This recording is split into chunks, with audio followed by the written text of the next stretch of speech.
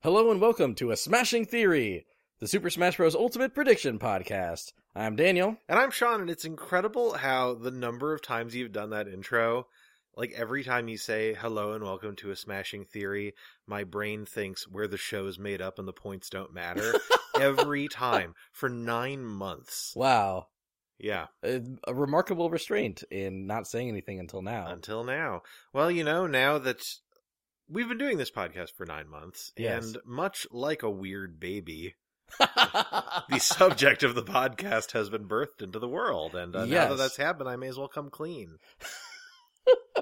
Air all my dirty laundry, now that we'll be raising our baby like a child. And by that I mean playing it a lot.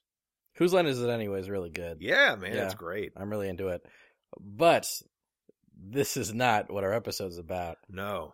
It's funny, our episode probably should be more about the fact that Super Smash Bros. Ultimate is out. Yes! The game is out. Yes! Daniel and I both have it It's on our excellent. Switches. I like it a lot. Yeah, it's excellent. It's Yeah. really, really good. Yes. If If you don't have it, first of all, it's incredible to me that you've listened to this podcast for this long and you don't have it. Now that's restraint. We have at least one listener that has been listening to our podcast but has been unable to get a Switch okay. and Ultimate. You know? That's fair. Yeah, you can be excited about a game and not be able to get it. Yeah, that's true. Yeah. Sorry to that person. Yes. The game is really good. I can't wait for you to get it, and welcome everyone that does have it. Yes. I hope you've been enjoying it as much as I have. Yes. So, we'll talk a little more about Smash Ultimate in a second, but the main subject of our episode is our reactions to the Game Awards predictions that we made last episode. And before all that, we have some corrections from that episode. Several, in fact. Yes. Pretty, 7. Yeah, a hefty-ish amount. Yeah. So, first correction is, at one point I sang a Dr. Mario song. I was like, bada bada bada bada bada bada bada bada bada bada bada bada bada. So, I called that Chill. The song is called Fever. There is a song in Dr. Mario called Chill, but it's different. I see. We mentioned that I claimed that characters in the Pokemon universe have basically just been vegetarians for the past several generations. In Pokemon X and Y, Slowpoke tail is sold as a delicacy. I see.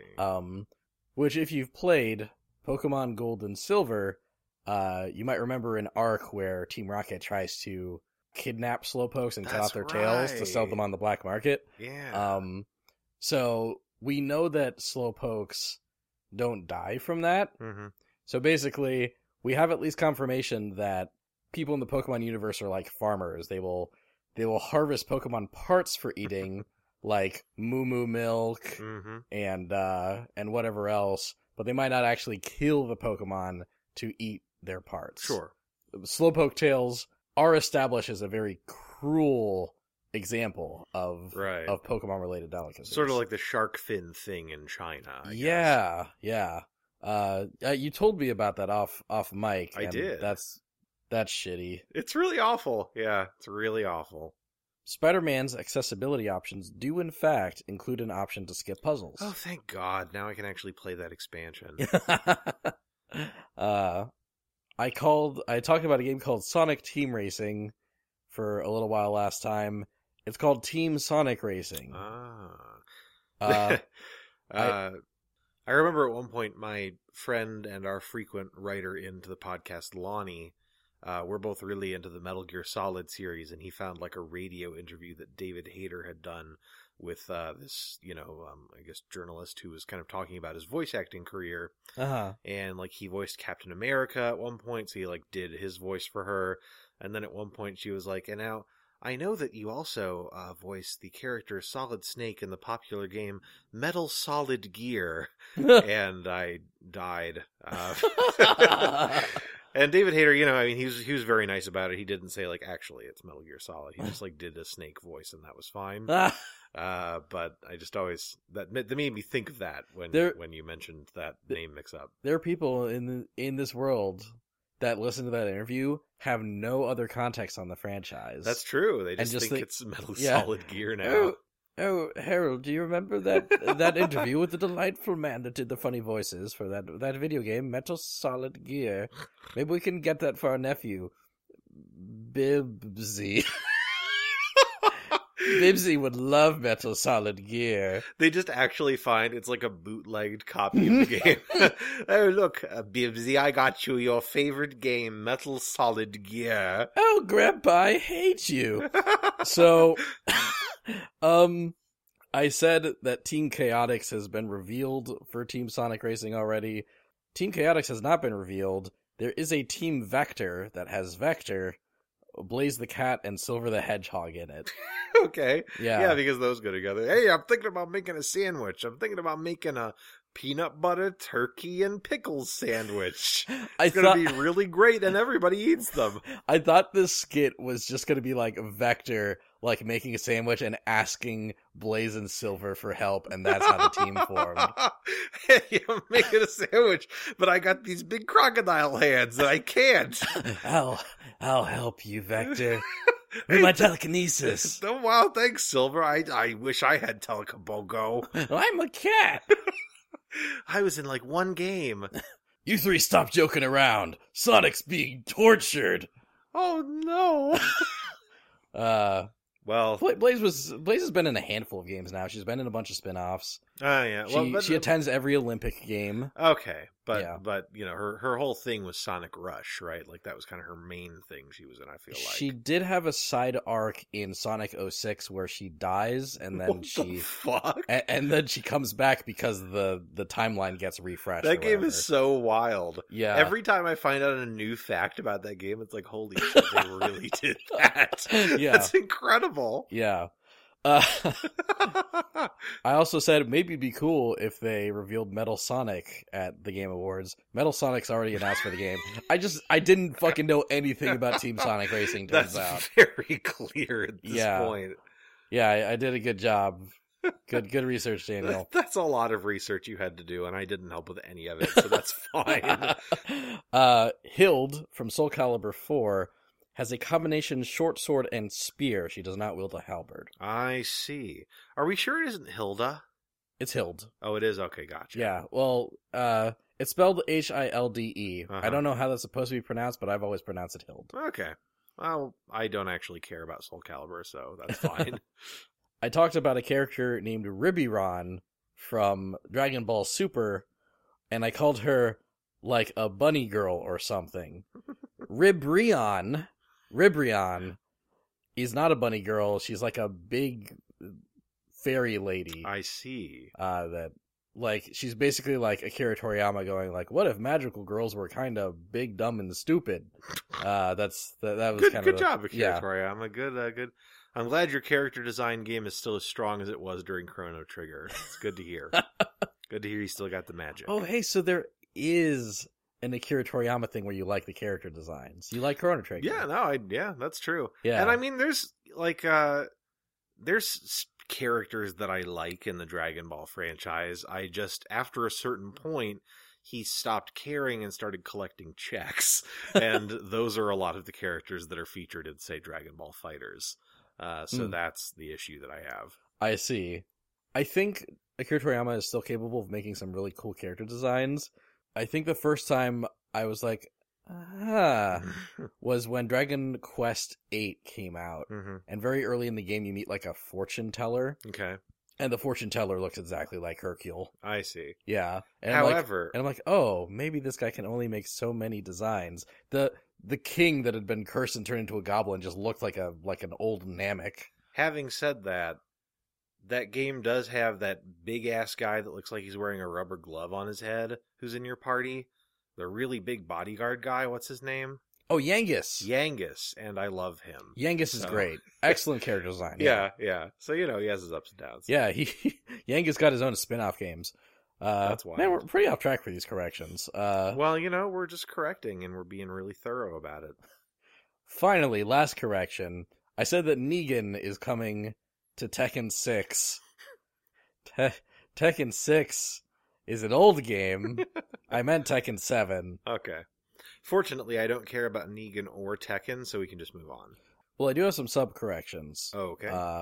because I said multiple wrong things in my whole Tekken thing. I see.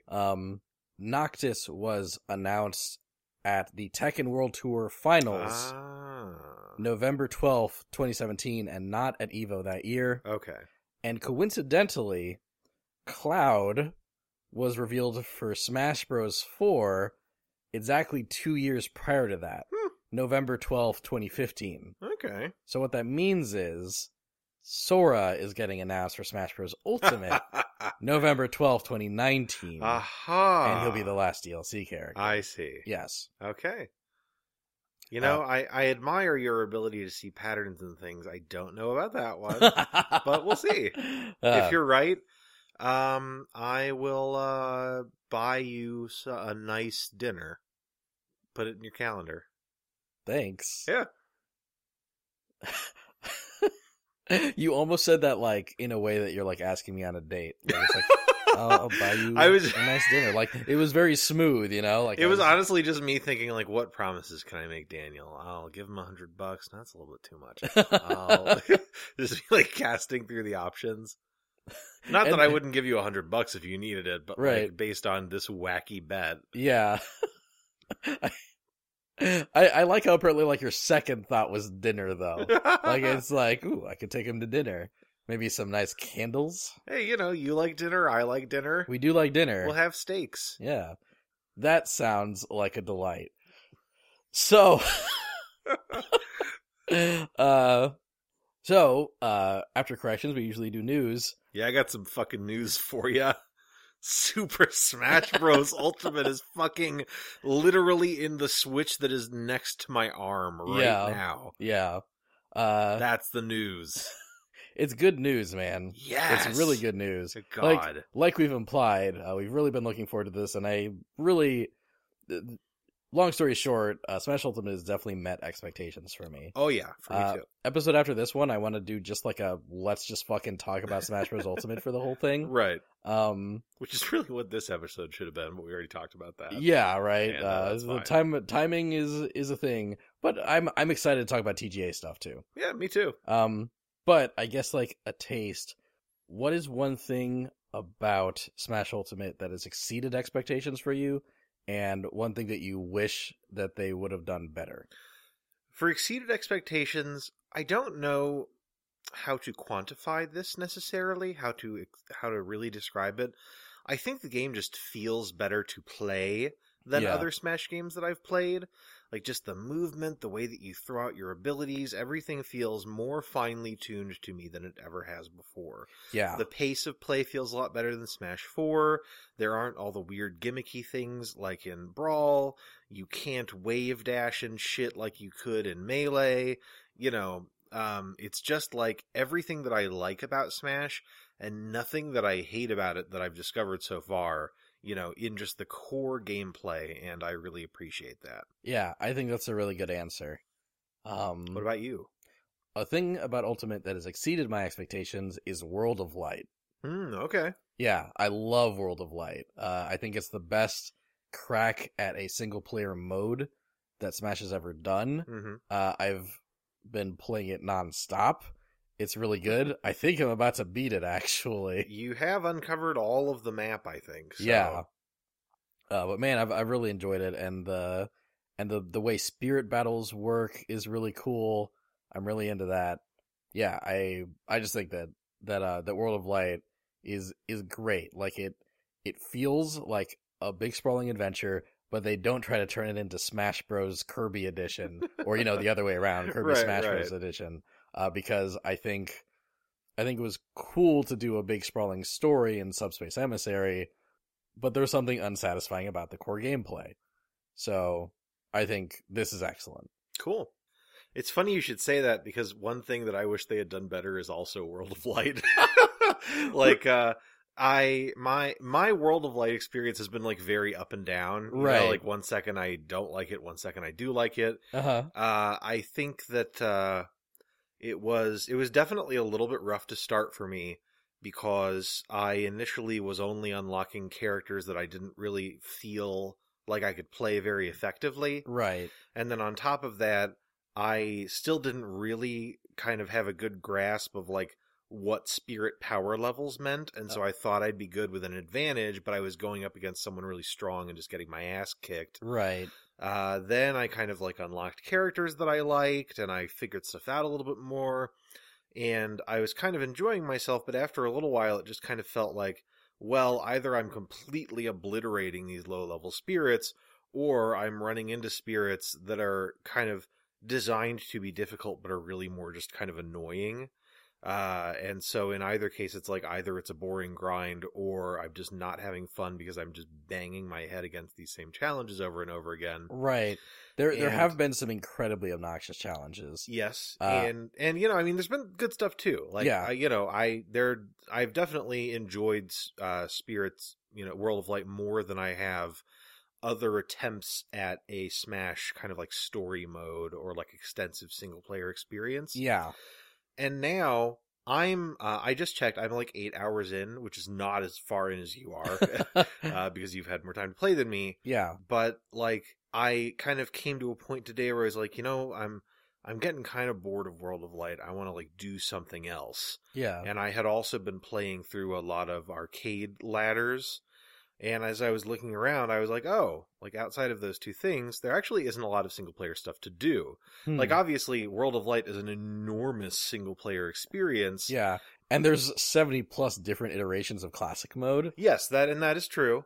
But like, you know, once you get outside of World of Light, I just kind of felt like, oh, I can like go to this store and buy things. I can like do Smash matches against, you know, AI opponents.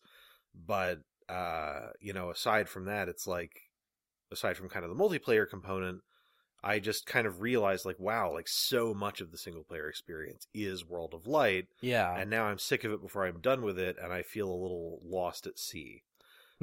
So those are probably longer than I should have gone on, my feelings about World of Light and what I wish they'd done better. You know, on balance, I did enjoy my time with it, and I'd like to play more of it, but I need to take a break. Right. Because right now I'm just not feeling it. Yeah. One of your complaints, the fact that you're just like kind of mowing through low level mooks. Mm-hmm. One thing I did to fix that is one thing I really like about World of Light actually is that by having the ability to make whatever deck you like of spirits, you know, like making any combination of primary and supports, you can kind of choose your own difficulty. Sure. You know? And you could also literally choose your own difficulty. Right. Which I have done liberally. Yeah.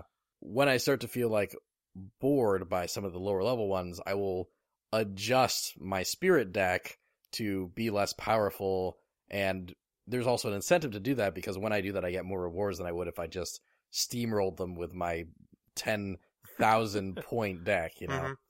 And I appreciate that, you know, you can do that and that it is rewarded by the game if you do that, but I think that like when you're playing a fighting game and developers want to make it more challenging, what they actually do is make it more frustrating a lot of the time. Yeah. And so when I'm choosing my difficulty, whether that's because I'm just choosing the difficulty mode in the game or because I'm equipping these different spirits, a lot of the time it feels less like I'm making this more challenging and more like I can choose how annoying I want this experience to be. And since I don't want it to be more annoying, I don't want to increase the difficulty. Right. It's just kind of catch-22 for me, I think. I will be interested to see how I feel about the game in its single-player modes once I've beaten World of Light. So it'll be cool when we're back here in like 2-ish weeks. Right. And to see how I feel then after I've beaten World of Light and the honeymoon glow has kind of faded a bit. Sure. I still think I'm really going to like the game, but we'll see. No, yeah, and I mean, to be clear, you know, I love the game overall. I think it's fantastic. And I do think that World of Light is the best single-player experience that Smash has done.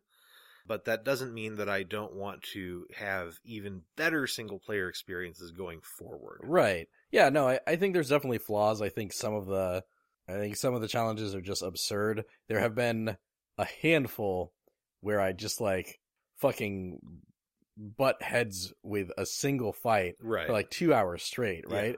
There was a 9-volt and 18-volt fight. I have, I did beat that, but it was really hard. Yeah, like just Sheriff is on the screen indefinitely, shooting you with perfect fucking aim while two really strong fighters are like messing you up. Right. And then there was the Pauline spirit. That was today. I was watching that whole thing. Yeah, which I had to deal with like pretty much. Like I butt my head against it for several hours yesterday, and then I did it again today. I finally got it because Peach, representing Pauline, did something stupid and just fell off the map. Right. I finally beat it via luck. I know.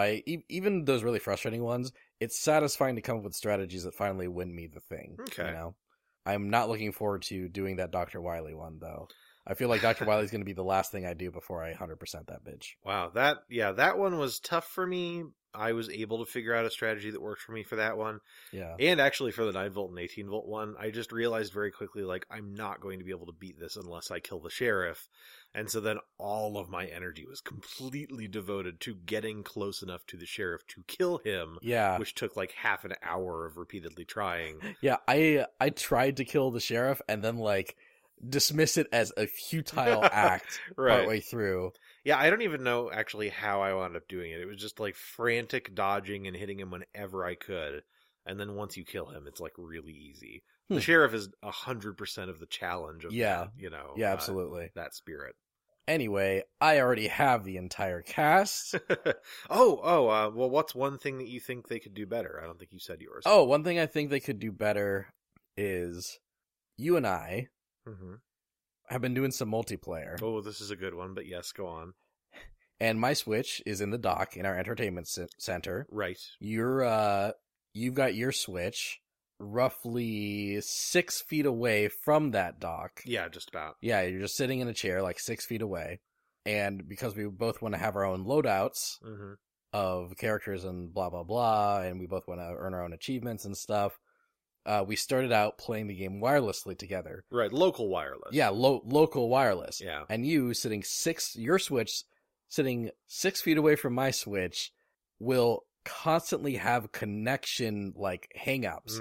Like, we'll be playing through the match, and then, like, a minute and a half in, like, the game will stop and, like, buffer for a second. It's like watching a YouTube video on an airplane. Yeah. Like, it just slows to a crawl and then stops. And then my girlfriend joined in and played with her Switch, which was 5 feet away from my dock in the opposite direction, and we couldn't finish a match. Yeah. We would disconnect. Yeah. So finally, like today, you guys just synced your controllers up with my Switch, and we all played on one Switch, and of course that was delightful. But we shouldn't have to do that. Yeah, like it's actually incredible to me how bad the local wireless is. Yeah, that's feels really like crazy. A slap in the face.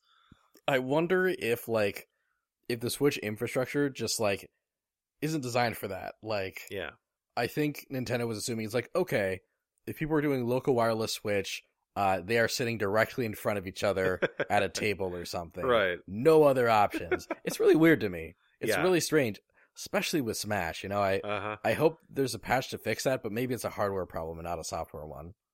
I have no idea. That's absolutely the kind of thing that you would want to get right, because Smash is such a communal game. Yeah. You know, if I'm like a businessman on a Tokyo train or something, and I've got my Switch and somebody else has theirs, I should be able to say, like, hey, do you want to play Smash? And then play it with them. Yeah. Or like if I'm at a con or something, or at a fighting game tournament. Yeah. Like, it's just wild to me how bad that experience was. Yeah, no, that was real rough. That was really fucking rough.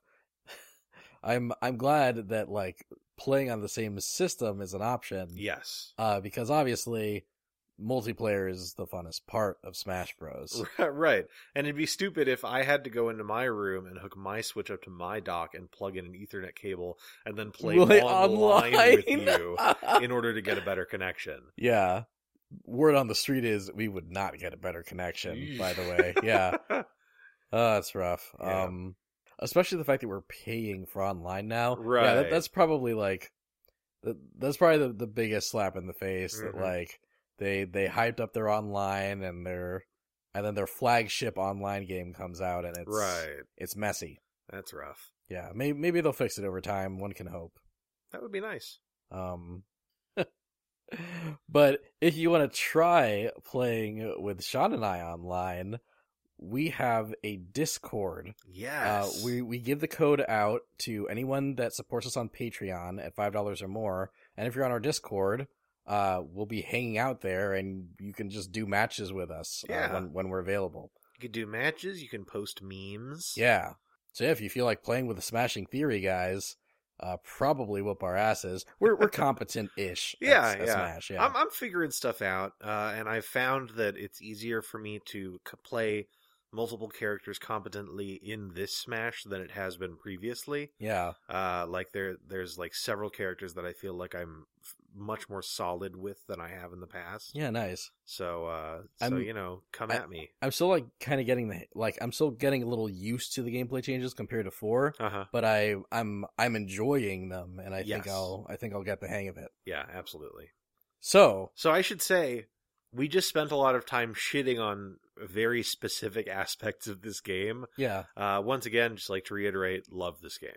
Yeah, one of my favorite games of the year. Yes. Hands down. Absolutely. God, Smash Bros. Ultimate is 100% worth the wait. It has some things that I was slightly disappointed by. Mm-hmm. Yeah, mainly like you think you would take Smash Bros. And nail every aspect of the multiplayer. Yes. But the one Switch, one couch, 4 friends. Good time. Yeah, good, excellent time. Perfect as always. Yeah. So I'm really excited to go in depth with all this next episode. Absolutely. For now, we have some Game of the Year predictions to resolve. We have Game Awards predictions to resolve. We have Game Awards predictions to resolve. All right. So the Game Awards happened on December 6th. Uh-huh. They gave out a lot of awards, but they always kind of glaze over that part. They mostly just revealed some stuff. Yeah, they should really just call it the game reveals at this point. Yeah. I'm okay with them handing out rewards, but it always does feel as kind of an afterthought compared to everything else. Especially like they were a little bit better about this year, but I do remember there was one year when Jeff Keighley was just like, and by the way, the award for best fighting game goes to blah blah blah, and then just like kept going. Yeah, they did that a couple times still, but I think the Right Awards got a bit more attention this time, which was nice. Yes. Obviously, we won't be talking too much about the awards, but is there any one award presentation that you really appreciated? The one that Sonic Fox won, was that just best fighting game player? Best esports? Best esports performer or something. Yeah. Yeah, that was going to be mine too. Right. Yeah. Oh, it's just fascinating to me that the most relevant, most skilled, and, best known person in the FGC went onto the Game Awards stage and accepted his award in a full fursuit. Sonic Fox can be a little cocky sometimes, a little obnoxious. Sure. But I think I cannot ever help but admire how true he is to himself at all times. Absolutely. Sometimes you want to be like, ooh, buddy, I think you need an ego check right now. You could be a little more humble. Yeah. But he's also kind of earned that ego. He really has. I was going to say, I hate using that as an excuse for bad behavior, but he can, his mouth can write checks that his ass can cash. You know what I mean? He can back up his shit. And it's also kind of a persona, he's also a genuinely nice person. Yes. He in real life gave $10,000 to a friend to help with his dad's cancer treatment. Right. He also bragged. And he also bragged about that on live TV. Yeah. But, there's so many aspects of Sonic Fox that a different person might try to hide about themselves. That's true. Sonic Fox is a black gay furry, and he comes on a stage and he screams those things. Yes. He proclaims those things, and he does it so proudly. And when there are other people accepting awards on that stage that are not the best people, right? It was really nice to see that kind of representation of the gaming community. That made me really happy. No, I absolutely agree. I thought it was great to have Sonic Fox up there. Yeah. He's never gonna let the rest of the community live that down, but it's great. Yeah, it's actually great. It is. So there's one other award we'll talk about, because it's the one award we made predictions about, and that is the Game of the Year award. Right. Sean and I each made a prediction. Well, Sean predicted that it'd be between Red Dead Redemption 2 and what did I say? Did I say Spider-Man. Yeah. Yeah. And Spider-Man, but RDR2 would take it. Yeah. I predicted that it'd be between RDR2 and God of War, and that God of War would take it. Mm-hmm. And throughout the entire awards show, RDR2 was fucking sweeping. Yes. It was winning awards that didn't make sense. It won Best Soundtrack. Right. Right? Which, I mean, it's I'm- a fine soundtrack. Yeah, like, well-implemented cowboy violins. Right. Fine. Yeah. But, like, it went up against, what, like Monster Hunter World? It went up against Celeste? Yeah. And, like, we haven't even played Celeste, but every time a clip from Celeste played, we were like, that soundtrack fucking bops. Yeah, yeah. That's some good shit. It went up against Octopath Traveler. Excellent soundtrack. Yes. But the fact is that they viewer votes were allowed for this TGA's, and I think they weighted them in a particular way where they mattered more than they ever have. Mm-hmm. So I feel like a lot of people, that there are just so many more people that played RDR2 and were voting for RDR2 for every category that they saw. Yeah. So like near the end of this, and it got to the point where I was just getting pretty worn down, like RDR2 is just going everything at this point, whether they deserve it or not. No, and I was thinking the same thing. And I think to an extent they do deserve a lot of their awards they got. The game is obviously very well made. But the game of the year was God of War. Yes. Which means that I'm right. Good shit. Good job. I got one. I'm happy you're right. We have not... We'll talk about this next episode, but our track record for Smash Bros. Predictions has not been amazing. The Game Awards predictions we're going to be going through, I didn't do bad. I was going to say, you at the very least did a great job. I did, yeah. I, on the other hand, had some problems. I did not do bad. This is going to be kind of fun to go through. Oh, for you. That's not true for both of us. I'm very happy that God of War got Game of the Year. I'm very happy that you were right about that. Yeah. I definitely get the sense that, like I think that, kind of viewers more than panelists might have kind of forgotten about God of War because of how long ago it came out, right? And so would be less likely to consider that when they're right now, staring at horses. I was going to say testicles. you can say horses' testicles. There's okay, cool. There's that thing where they gave the horse testicles their own engine or whatever. So yeah, that's a good joke. When they're right now staring at a horse's testicles bopping up and down in real time, I can see why they might forget about Kratos and his son. So it's cool that ultimately God of War pulled through. Yeah, me too. Also, Kratos' voice actor, yes, also won the award for best performance. And really, his performance at the Game Awards was also excellent because... Wait, no, he didn't win the award for best performance. A RDR2 guy did. Oh my god, that's But right. the Kratos guy was on stage with Atreus, with the kid who played the kid. And he looks as though someone carved him out of wood with a knife. He's the most visually striking person I've ever seen in the coolest way. Yeah, he looks amazing. He's a really good-looking guy. Yeah. But also, he looks like his face was put together in a character creator. Yes, yeah. And we mean that in the best possible way. Yeah, no, it's just, I've never seen that collection of features on one face before. It's uncanny. Yeah, it's really wild. But that dude was fucking awesome. He was also wearing this incredible suit. Yeah, he looked great. It was this black and white number, and then I noticed that the black patterns were actually several women's faces. I didn't notice that. Yeah. And really then they wild. won the award, and he kissed everyone on stage. He just really liked kissing people. He kissed the boys, he kissed the girls. Yeah. Indiscriminate kissing. He's a kissy kid, but he's not a kid. No, he's a kissy Kratos. There you go. How could you not call him a kissy Kratos? I didn't. That's all I got. So I'm gonna resolve all the predictions in kind of the order that we made them. Okay.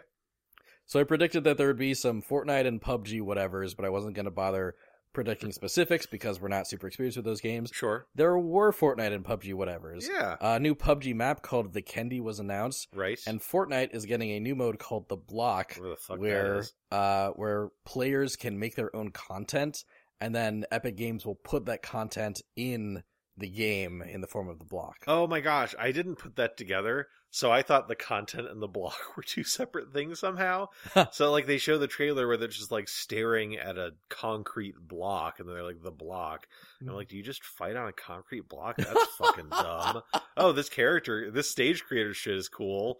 Like, yeah, I just didn't put those together. Yeah. Okay, gotcha. And they also showed off Season 7, which has Santa Claus in it or something. Right, yeah. Yeah.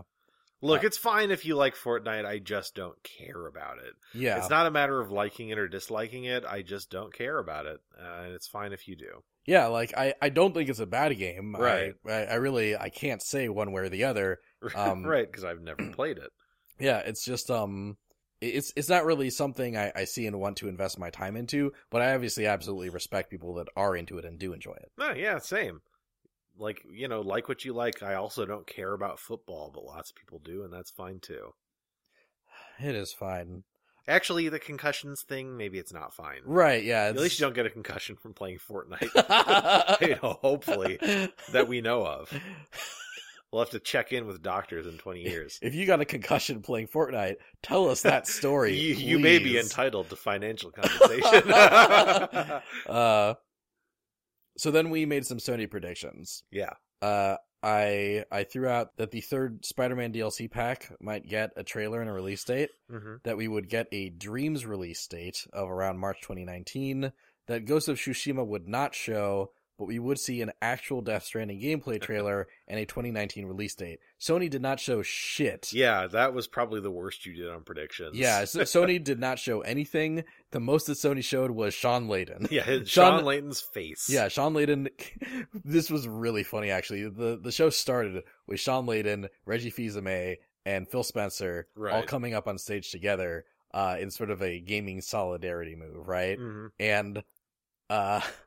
And they made this big speech about how gamers should play together, and the whole time Daniel and I are thinking to ourselves like, oh, they're gonna announce crossplay. Yeah, right. Like they're gonna announce that Sony is letting crossplay be a more consistent thing. Right. Like, why would they all be on stage at the same time if they weren't doing that? And then they didn't do that. Turns out they were just pretending to be buds for 10 seconds. To be fair, Nintendo and Microsoft are buds. Yes, that's true. They've been doing crossplay for the last year plus. Yeah. They're tight. Minecraft's on the Switch. Like, they're good. Yeah. Like Reggie and Phil probably went and got drinks afterwards. When we were watching it, Sean just like... Sean just like Phil Spencer just looked like he smoked like 20 bowls. And then immediately after that, Phil Spencer made this face, just this like face that just confirmed my suspicions. It was glorious. He looked very content and yes. Aloof on that stage for sure. Yeah. But yeah, like they do that speech about like how like gamers should be able to play together all the time, and only 2 of the 3 of us will allow you to do that consistently. Like really cool concept, but since PS4 does not always allow crossplay, weird execution. Yeah, that was definitely weird. But yeah, Sony didn't make any real announcements there. Which makes sense, because maybe if they had announcements to make, they'd hold their own event. Right. But I did think that maybe they'd send some stuff over. That would have been nice. Then we made some WB Games predictions. Yeah. I sort of did a least likely to most likely thing. I said that least likely would be whatever Rocksteady's working on. Right. That maybe it's Justice League, maybe it's Suicide Squad, but it probably would not show up at the Game Awards. I think I said like a 40-ish% chance. It did not show up at the Game Awards. That's the truth. Then I said, second most likely, whatever NetherRealm Studios is working on, probably Mortal Kombat 11. And you were fucking right! Yeah, so... I loved this whole thing. Yeah, so basically Ed Boon comes on stage to present the Best Sports Game Award. Right. Partway through, on the screen behind him, a scorpion chain just comes through the award screen, and everyone's like, "Whoa, what's this?" And then a trailer for Mortal Kombat 11 plays. Yeah. And the trailer is really wacky and really brutal. Yeah, like really, really gory. Like it's Raiden versus Scorpion, then Raiden fatality Scorpion, and then another Scorpion looking like Mortal Kombat 2 Scorpion. Right. Fatalities Raiden. And then like it shows like this woman looking at like this mystical sphere or whatever. Yeah, one theory that I saw about that online is that she's like a female elder god. Ooh, yeah. Which would be cool. I like that. I like that idea. But then then it said the game is coming out April 23rd, which is fucking soon. Oh, right. Right. I should say more specifically, I made the prediction that NetherRealm status was going one of two ways. Either they were going to reveal the game of the Game Awards and it was going to come out like really soon afterwards to sort of decrease the amount of like marketing time, right, and to sort of consolidate that and just like give us reveal after reveal after reveal after the announcement, or that the game was going to be next gen and we wouldn't hear anything about it for another year. Right. I leaned more towards the first thing. I think I locked in the first thing specifically, and I'm so glad you were correct. Yeah, that went really well. There's going to be a community reveal for the game January 11th. Yes. There's an interesting leak flying around, like an interesting rumor that that happened before the game was revealed, that lines up a lot with what we saw in the trailer. Right. That there's going to be like a female villain, right? Who's probably that elder god in the trailer. Right. That the story is kind of a Crisis on Infinite Earths thing. Where like basically like, yeah, there's like time traveling scorpions and shit. That variations are back, but each character will have two variations. Right. If they are a returning character, like they'll have their current timeline version as a variation, and then like their MK2 version as a variation, or a version of themselves from an earlier Mortal Kombat game. Yeah. Basically like from the timeline before Raiden did the reset, basically. Right, before the reboot. Yeah. And any brand new characters will just have two variations. Right. There will be less brand new characters. There's going to be 2 DLC seasons of 5 characters each. And I think one of the things was like half of the new cast from MKX is coming back and the other half is not. Yes. Yeah. Which was kind of a bummer because like I don't know who of those 8 characters I'd cut. Right, no, same. There were a lot of great new characters. Yeah, like you got to keep Cassie Cage. Right. You got to keep Kotal Khan. Then like I'd really like Jackie Briggs to come back. I feel like she's going to get cut. That's my instinct, which is too bad. Yeah, I'm worried about that. Also, I feel like Kung Jin's probably getting cut. Yeah, that's also too bad. The rumor mentioned that Takeda's coming back, right? Right. So then, like, I feel like Ferrator is probably the most likely to get cut, unfortunately. Yeah. And I think the rumor did say that anyone who died in MKX is not coming back. Right. So that means that, like, Melina isn't coming back, and then Baraka isn't coming back. Right. Quan Chi, Kano, right, Shinnok. Yeah. And that all makes sense. Like, I think out of those, I'm most likely to miss Quan Chi. Yeah, Quan Chi is so great. If Cassie and Takeda are coming back, according to that rumor, and you gotta have Kotal Khan in, let's say they're cutting Jackie Briggs, Kung Jin, and Ferrator, that means that either Aaron Black or D'Vorah are getting cut, and both of those are kind of fan favorites. Didn't D'Vorah die? Did D'Vorah die? I think she died in the story. No, D'Vorah did not die. Okay. She actually just kind of like fucks off, basically. Okay. Yeah, like she slithers off, I think. Maybe she does die. Well, if she does die, then I guess maybe it's Aaron Black. Right. Well, if she doesn't die, then I hope she comes back because I like her a lot. Yeah. Anyway, Mortal Kombat 11 is exciting to us, especially to Sean. Yeah, and I've got faith in Ed Boon. Like, every Mortal Kombat game that he's released since MK9 has been better than the last. Right, exactly. So I'm just so excited for January to find out what the deal is. Yeah, absolutely. I said the most likely WB Games reveal would be the Harry Potter game that got leaked a while back.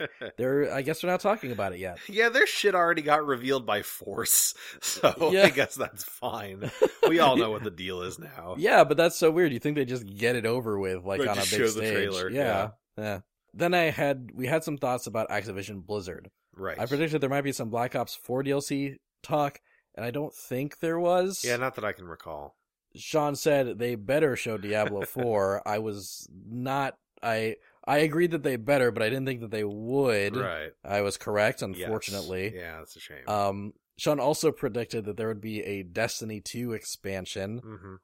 That didn't happen. Yeah, kind of makes sense because it's been kind of recently since the last expansion came out. That was kind of a wishy-washy prediction, so that's fine. Yeah. I made a really stupid prediction. I was like, you know what I'd love, actually? If they announce an HD remaster of Crash Team Racing. That's the most weirdly specific prediction that you turned out to be completely correct about. 100% right. Crash Team Racing Nitro Fueled is coming out for the PS4. It is like Crash Trilogy in an HD remake that completely overhauls the graphics of Crash Team Racing. You were just super correct about that. I just 100% nailed that prediction. I don't think I've made a prediction that good since Shovel Knight is an assist trophy. Really, watching that trailer just made me nostalgic for Diddy Kong Racing, as any kart racing game does. Right. Like Nintendo and Rare are so buddy, just released Diddy Kong Racing HD. Yeah, just do it. Please do it.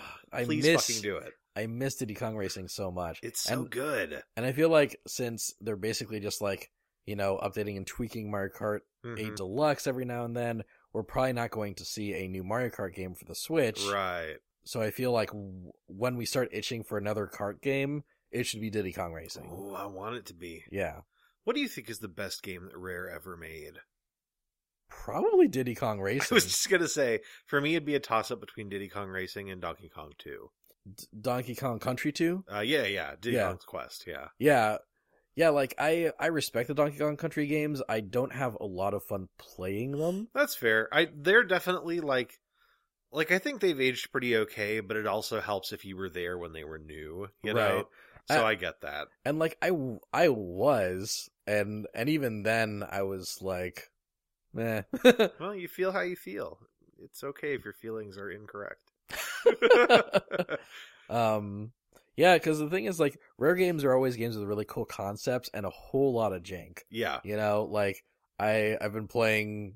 I played a lot of Rare Replay, right? The Xbox One collection of Rare games. Diddy Kong Racing is not on that, unfortunately. None of the Donkey Kong games are. Right. So maybe that hasn't aged well either. But a lot of Rare's games definitely haven't aged that great. Yeah. They've all got some charm to them, but mostly, like, I would play for like an hour and be like, I think this is cute, but I'm not having fun. yeah, that's fair. Yeah, Jet Force Gemini. Uh-huh. The Banjo games, yeah. The love that people had for these games when they came out makes sense. Sure. But like I see the charm. I absolutely see the charm. The mechanics got some jank. Yeah. No, that is absolutely true. That's Rare's thing. Yeah. Although, like, Sea of Thieves also has some jank in a way, but also like feels good. Yeah. Yeah. And stupid, but good. Yes. That's probably as close to multiplayer Monkey Island as anyone is ever going to get. Ha, nice. Then we made some Electronic Arts predictions. We predicted that there'd be some Anthem stuff, and maybe that they'd shadow drop a beta. Right. They did not, but they did give a story trailer for the game. Yes. And then at the Kind of Funny Games showcase, they were like, Electronic Arts, they sent us a version of the Anthem trailer where some dude just fucking pauses it to talk about what's happening. And we're not going to play that whole thing, but here's what it's like. And it was miserable. So I'm sure it's exciting for people that want to know a lot more about Anthem. Right, yeah, I guess. That story trailer, like, makes it very obvious what Electronic Arts is trying to do, which is get that Destiny money. Oh, yes. Which Destiny isn't even getting that Destiny money anymore. Right. So, I hope that works out for Electronic Arts, but boy. Yeah, we'll see. I was not thrilled by it, but I've seen the gameplay and I have been thrilled by that. So we'll see how that goes. Yeah. I predicted a release date for their indie game Sea of Solitude. It was not mentioned at all. True. I predicted a cinematic trailer for Jedi Fallen Order.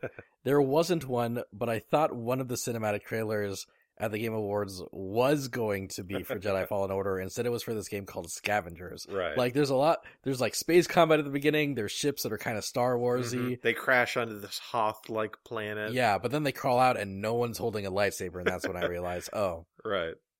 Square Enix. Yeah. we predicted maybe there'd be a Final Fantasy XIV update. There was not. There was like a commercial, but that's it, right? But yeah, we didn't learn anything new. Okay. I thought that maybe Life is Strange 2 Episode 2 would get a shadow drop. Shortly after I made that prediction, the Life is Strange team announced that Episode 2 would come out in January. Well, there you go. And that there'd be more reveals later. Right. I predicted that there would be no new Kingdom Hearts 3 info at the Game Awards. I was correct. Mm-hmm. Actually, earlier today, the day we're recording this, Sunday, the 9th of December, Mm-hmm. Kingdom Hearts 3 did release the opening cinematic for the game alongside our first listen of the opening theme, which is a collaboration between Utada Hikaru and Skrillex. Yes, I have to say Skrillex reined it in more than I thought he would. I wound up enjoying that. Yeah, I really like that theme, actually. It's good. But yeah, either way, no Kingdom Hearts 3 info was at the Game Awards. That's the truth. I predicted that they would show the Avengers game, the Square Enix Avengers game, at the Game Awards. Sean held back. Tamped that down. Yeah, he did. He did not predict that alongside me. The Russo brothers showed up, but the Avengers game was not shown. Right. What was shown instead? Oh, well, actually, we'll talk about that later, because there's a more relevant place to talk about that. Right. There was some Marvel stuff there, but yeah, no Avengers appearance. I stuck my neck out a bit too far for that one. And then your head got chopped off. Ka-chonk! This is his head talking right now. Wow, the blood, the neck blood. No. He was just holding that in until right now. But now that I've mentioned it, he's free to die. Goodbye, Daniel. Goodbye. I'll miss you. Thanks. Can I have your TV? No. Thank you. Then we made some Sega predictions. Sonic Team Racing reveals no. I also predicted that maybe there'd be some Yakuza stuff. Like, we're waiting to find out about Western releases of 3, 4, and 5 remasters. Right. Maybe coming out through 2019. Not mentioned. That's a shame. I also thought that maybe there could be Western details for the Yakuza spin-off game Judge Eyes. Mm-hmm. And not at the Game Awards. There was another video game reveal show the following Saturday called the Kinda Funny Game Showcase. Right. And that's where they revealed Western details for Judge Eyes. It's called Judgment now. Which makes sense. Yeah, it's coming out summer 2019.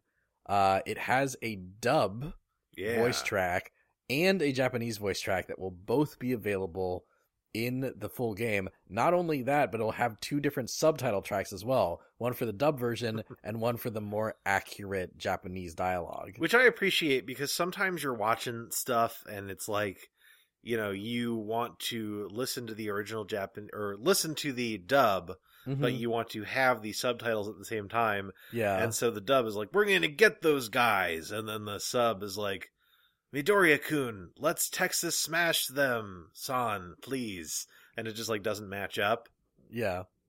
That's Deku's name, right? Midoriya? Isn't that his name? Yeah. I just thought of the first anime name that I could. Midoriya-kun, let's Texas smash them, san, please.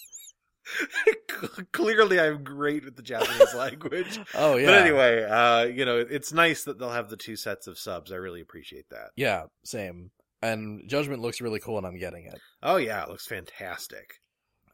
Then we talked about Capcom stuff. We did, and you made an interesting prediction. I predicted that Monster Hunter World DLC would be announced, and specifically that Conga Lala would be revealed as a raid monster or whatever. The farting gorilla. Yeah, the farting gorilla.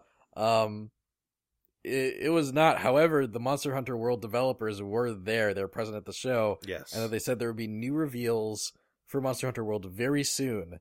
Earlier today, they announced an update stream for Monster Hunter World that will be happening 8 a.m. Central Time on December 10th, which means that you guys will know about the new Monster Hunter World stuff before this episode goes up. It also means that I have set my alarm for 7:50 a.m., and you better believe that I'll be watching that the whole way through. I predicted that there would be no Street Fighter V info here because they're probably saving it for Capcom Cup. Mm-hmm. Yeah, it wasn't here at the very least.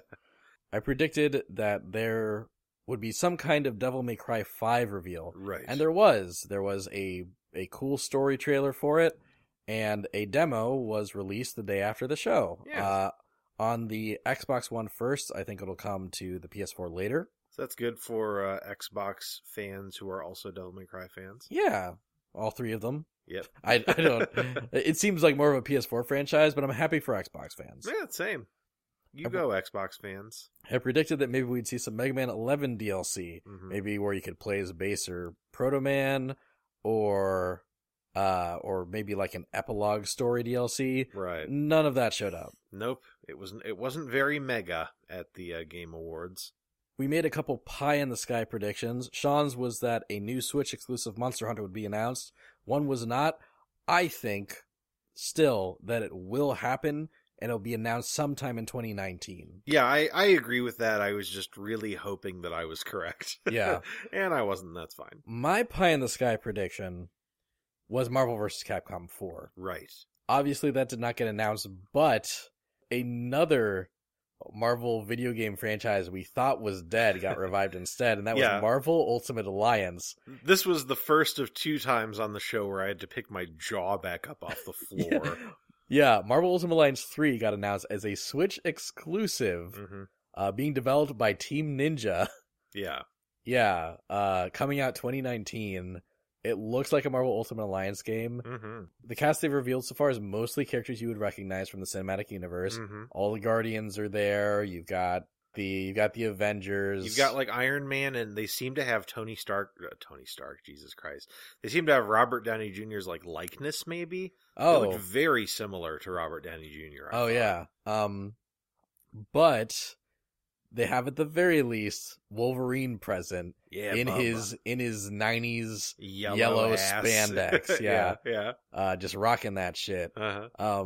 So, they've basically said straight up, hey, there will be at least one X-Man in this. Right. Don't panic, which is a very good idea. I appreciate that. And I feel like there won't be many X-Men, but we'll get like a sprinkling of the big ones. Yeah. I think Deadpool's going to be in this. Mm-hmm.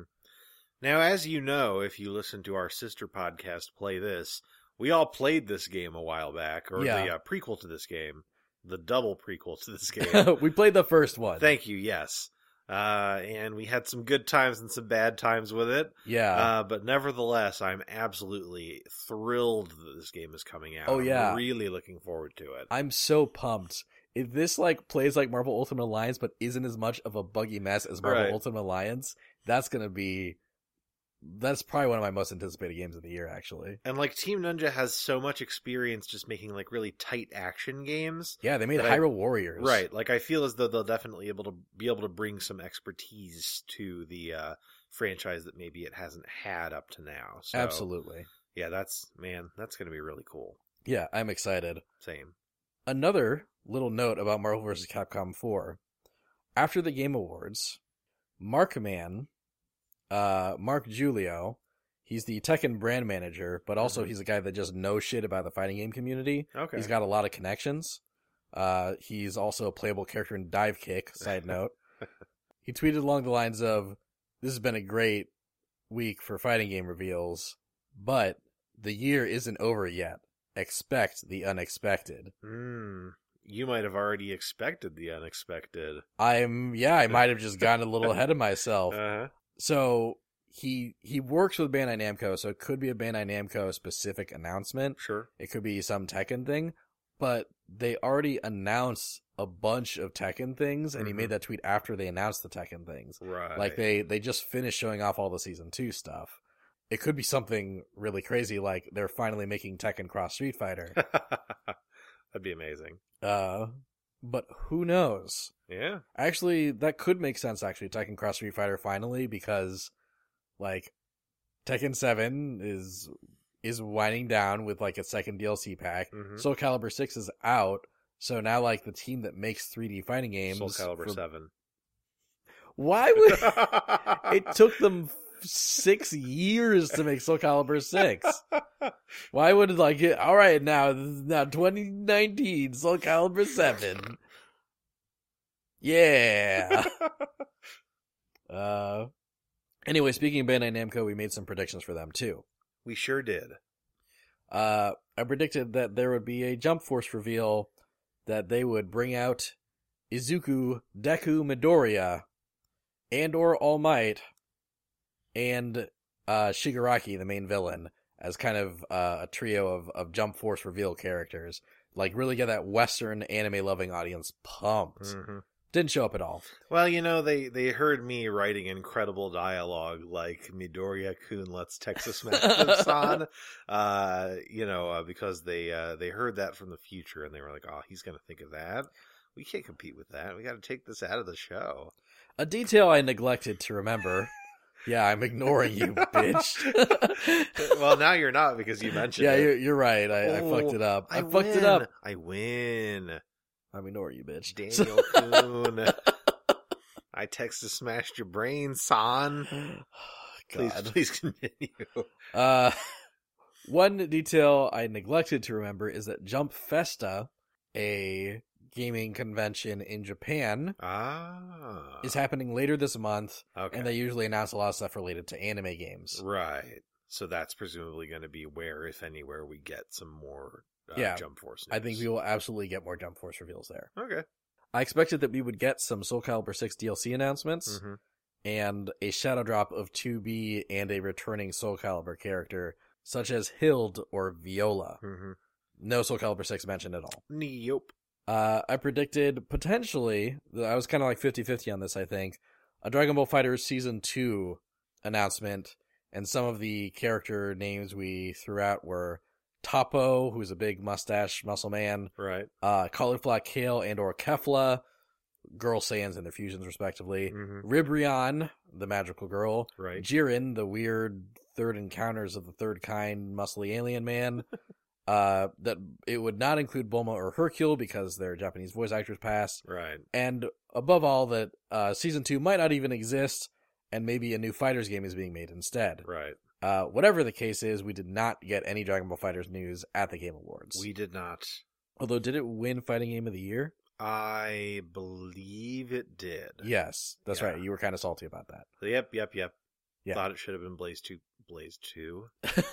Blaze Blue, Cross Tag, Battle. That's what that game is called. Yes. I predicted that maybe Man of Medan would show up, that game from the Until Dawn team that's part of that anthology. It did not. I thought maybe Twin Mirror would show up, which is a new game from Don't Nod Entertainment, the Life is Strange guys, being published by Bandai Namco. Neither of those games showed up, but I wasn't feeling too confident about either of those anyway. That's fair. I predicted that we'd see a follow-up gameplay trailer for In the Valley of Gods, which was announced last year at the Game Awards, along with a Steam VR announcement. No. Didn't show up. Nope. We predicted that there would be some kind of announcement involving an existing IP that has not been turned into a video game yet, that would not be Avatar, Teenage Mutant Ninja Turtles, or Series of Unfortunate Events. Stranger Things 3 was announced, which looks like kind of a Smash TV inspired action shooter sprite aesthetic thing. Yeah. Not necessarily what I would go for in a Stranger Things game, but I hope it's good. It feels very much to me like, Telltale was making a Stranger Things game. Telltale went bankrupt and closed down. Right. Netflix was like, okay, we have our fiscal year plans already. We need to release a Stranger Things game at this time, but now we have half the time to put it out. What do? Oh, let's do a retro-inspired game with a shooter, blah, blah, blah. Yeah, fine. You're a genius. Yeah, fucking make it right now. Right. You have 2 months. Go. Yeah, it looks cute. Yeah, I'm sure it'll be fine. Yeah. The thing is, I think that a sort of Telltale-esque style game would be great for the Stranger Things universe. Yeah. Obviously, it can't be made by Telltale now. Right. And I wouldn't necessarily have wanted it to have been made by Telltale then. Yeah. But if somebody could do something like that, Like Don't Nod, for instance, could make Right. a great Stranger Things game. I forget the name of the group. I forget the name of the developer. Mm-hmm. But whoever developed Before the Storm while Don't Nod was developing Life is Strange 2, Uh-huh. those should be the guys Yeah. that get to make a Stranger Things game. They would be fantastic. They did such a good job with Before the Storm. Wasn't even their own property, and they knocked it out of the park. They really did. So yeah, those guys should have made a Stranger Things game. Yeah. I guess it's fine. Yeah, we've got this instead and whatever. So before we get to the Nintendo I'm stuff... not bitter. Don't say that I'm bitter. Please continue. Before we get to the Nintendo stuff, we'll go over real quick a bunch of announcements that we didn't predict at all. Yeah. Far Cry New Dawn is a new Far Cry game that takes place after the ending of Far Cry 5. Right. It's post-apocalyptic. Looks cool for Far Cry fans. Yeah, I'm sure that people who like Far Cry will also like that game. Yeah. Something really cool that got announced is the next game from Supergiant Games. Yeah. Supergiant Games made Pyre, Mm-hmm. which was my second favorite game of 2017. Yes. And Bastion. yeah, Bastion, Transistor, games that I liked less but still respect. Yeah. Now they've made Hades, a game with Pyre's art style, Transistor's like sort of traversal and map system, Uh-huh. and Bastion's like combat. Right. It takes place in kind of like a spin on Greek mythology. Mhm. Which I'm always a sucker for because we went to a performing arts high school and studied Greek mythology a lot. Yeah, we did. And you play like sort of like an edgy scene boy version of Hades. Right. Like, sort of a sexy bad boy with a sense of humor. Hades. He does not sound like that. No, not at all. And thank goodness that he doesn't. That'd be awful. Whoa! I'm gonna Yeah. fight my way out of the underworld. Go up to the Mount Olympus. Gotta go, death. Hades, what are you doing? I'm killing you. Jesus Christ. All the character designs, they sort of went through like a quick montage of them. Look fucking great. Yes.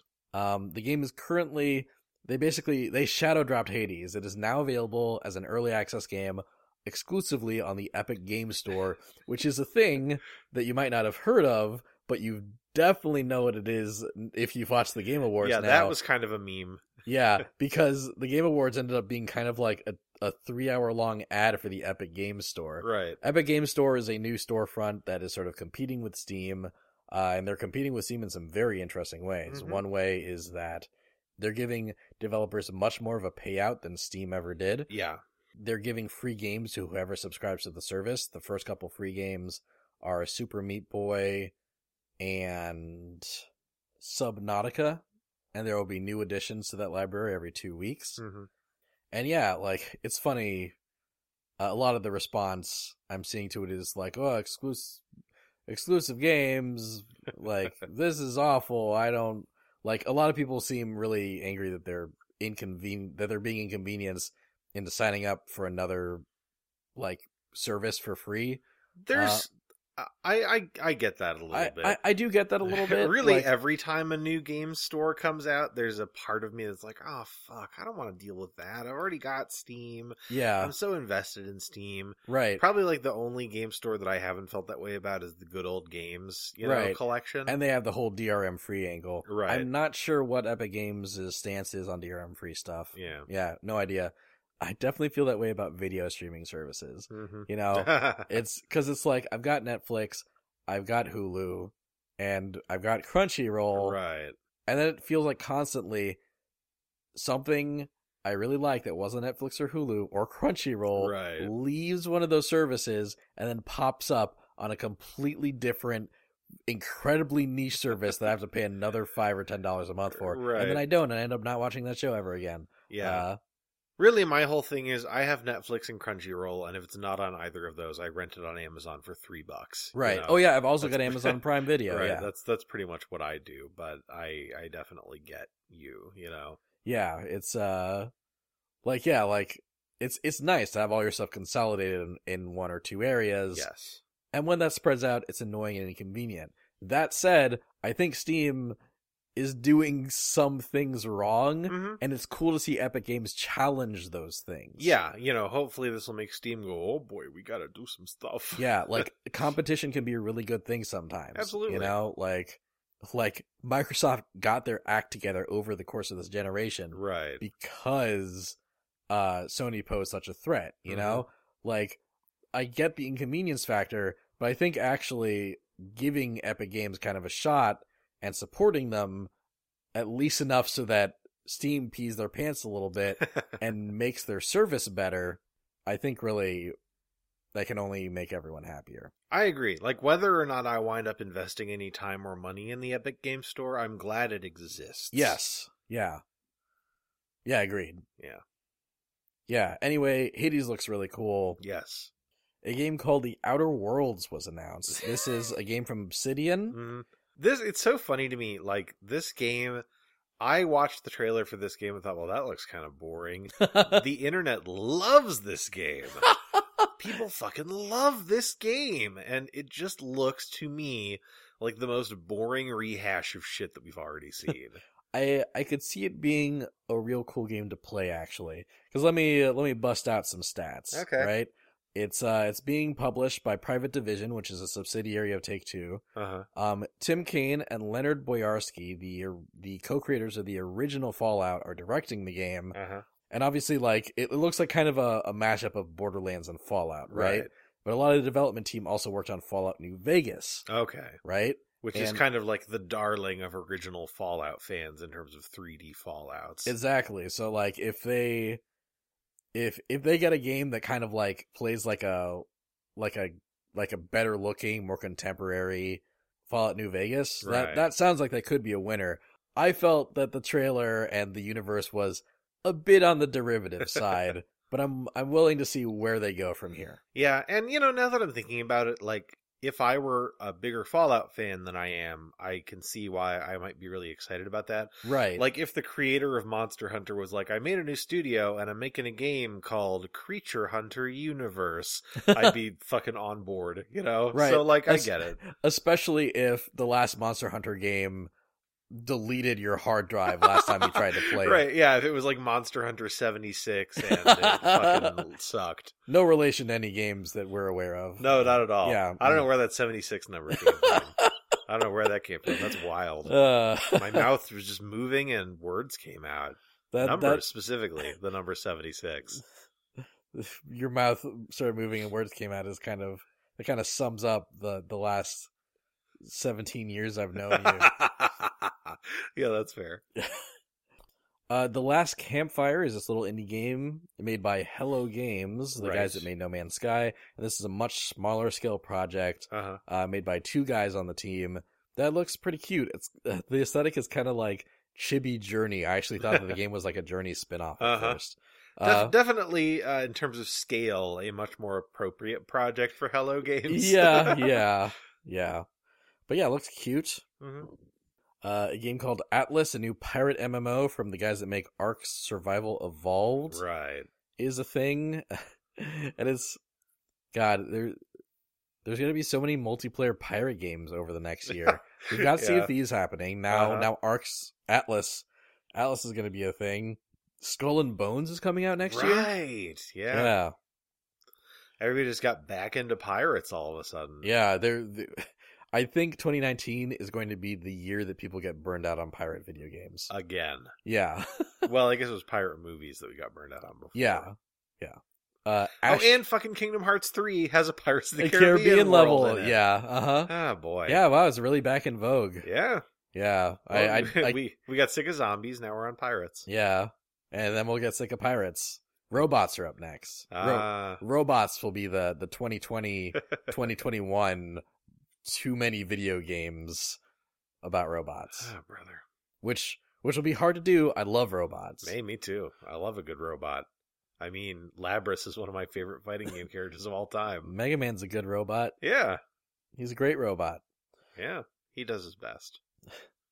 Ashen, an action RPG with some Dark Souls inspired stuff, is an Epic Games Store exclusive, and it launched on the day of the Game Awards. Right. A teaser for a new Dragon Age game it was really just like an image with some voiceover, Right. and then a hashtag, the Dread Wolf Rises.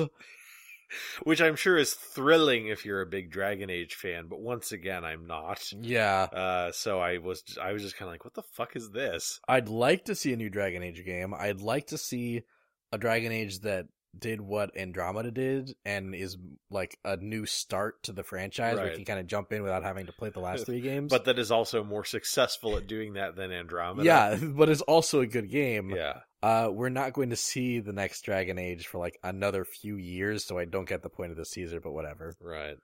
This cool game called Pathless got shown. It's this gorgeous, pretty as hell looking adventure game where you're like this girl with a bird, but you can also play from the bird's perspective sometimes. Looks awesome. It's made by the team that made Abzu, and that game was also very pretty and serene. It was just it was a really zen experience playing through that game, and I liked it. Nice. So I'm looking forward to Pathless. Yeah, me too. I definitely want to see what the deal is with that. Finally, we got a story trailer for Psychonauts 2. Right. Boy, that game looks a lot better than Psychonauts. Yeah, it sure does. They didn't show too much of the gameplay. Right. But it does look like another, platformer with psychic power things going on. I feel like the last time we saw footage of this, it was like, well, we've made one large room.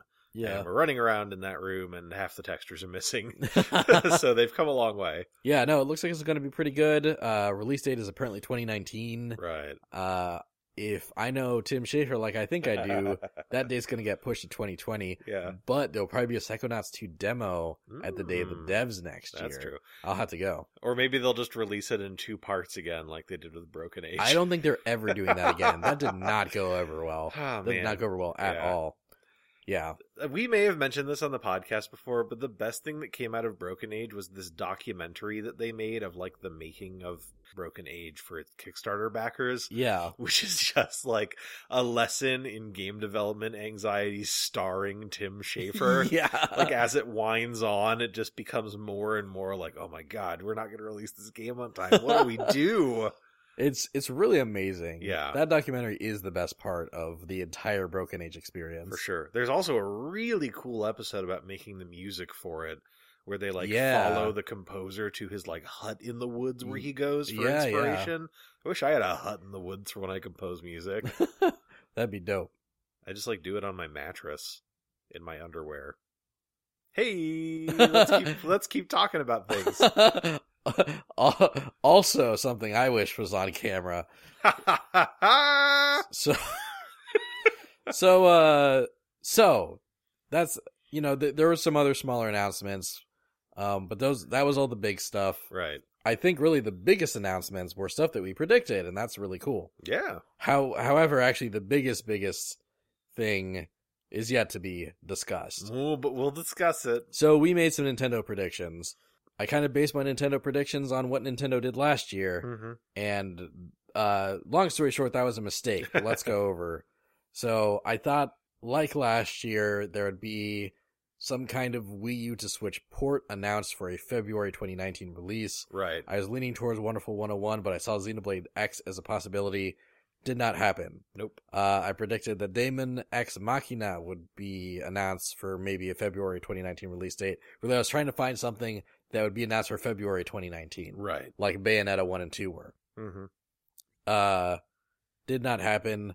This was a prediction that I was the very most confident about, that Metroid Prime 4 would be present. There'd be a cinematic trailer, a possible shadow drop of a demo, right. And that we'd get more details in a January 2019 Nintendo Direct.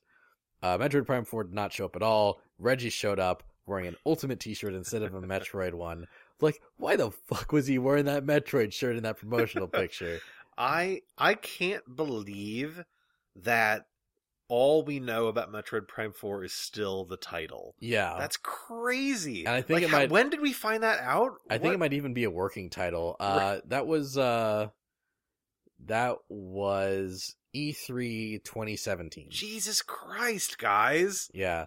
Show us something. I feel like we're really close to finding out more about it. I think E3 2019 will be the absolute latest they tell us anything. Yeah. I hope so. And I think they still might even make like that one of their cool highlight right. announcements for their January Direct. We'll see. Like, I don't even particularly like the Metroid Prime games. I'm impatient at this point. Yeah, same. I do wonder if they initially planned on showing Metroid Prime 4, but swapped it out for what they did announce instead. Right. So, Sean and I also confidently said that there would be no Smash reveals. I said, just for funsies, let's each predict a character and what stage they would come with. Right. Sean predicted the Monster Hunter with an airship traveling stage, and I predicted Sora with a Destiny Island stage. We were wrong about everything. so wrong. So, like, Jeff Keighley is, like, talking about, like, now we're going to show the Game of the Year award with the orchestra. Whoa, what's happening behind me? And, you see, like, static, and it cuts to a trailer, and then you just see the Take Your Heart logo from Persona 5. Right. And Sean and I are both like, ooh, and then it shows Joker running around while the rest of the Persona 5 cast is sort of voicing over him. And I'm looking at this and I'm going, okay, guaranteed one of two things is happening right now. Persona 5 Arena right. or Persona 5 for the Switch. Right. And then Mona's like, we've been invited to catch the greatest treasure of them all. And then, like, he grabs, like, this card and he flips it over, and it's a fucking Smash invitation. Me, Sean, and Amy Lee all fucking lost it. I yelled, what the fuck, so loudly that I thought I was going to get complaints from my neighbors. I, like, boomed it out so that my voice echoed through our living room. Yeah. Because it just fucking completely blew my mind.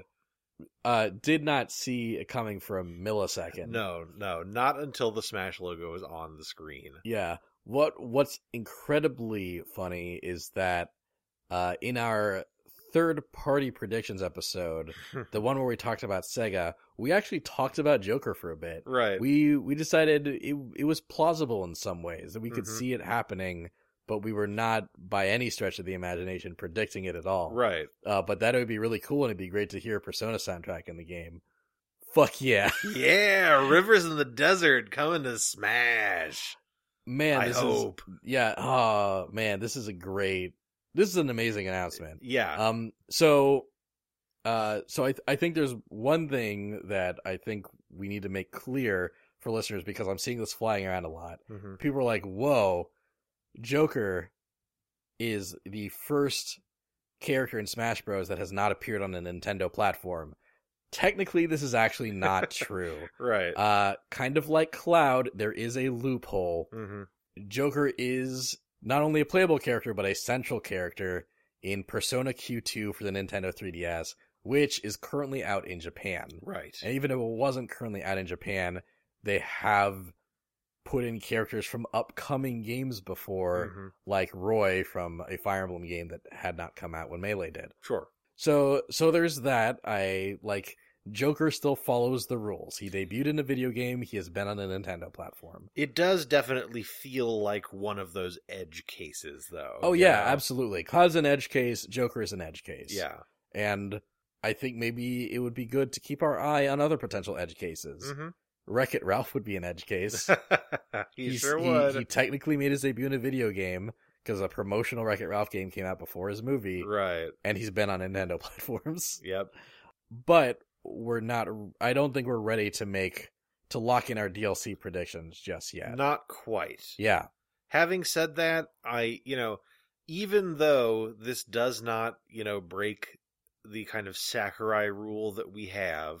Yeah. I do think that Joker's inclusion, it makes it feel as though anything is possible, There's definitely an extent to which it feels like, well, if they can throw Joker in, like, we really need to kind of broaden our minds when we're thinking about possible DLC predictions. I think it's always a good idea to keep an open mind when it comes to predicting Smash stuff, especially because now we're not even playing by Sakurai's rules, we're playing by Nintendo's. Right. This list of 5 characters was approved by Nintendo, and they basically just asked Sakurai, can you make a moveset out of this? And he said yes or no, and then he got going. Right. So yeah, there could legit be some rule breakers in here. Mm-hmm. I don't think we're getting Goku still.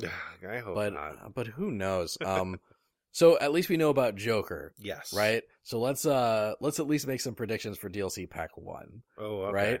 Right? So DLC Pack 1 is getting the Joker, Yep. playable character. It's getting a Persona 5 stage and Persona 5 music. The Joker.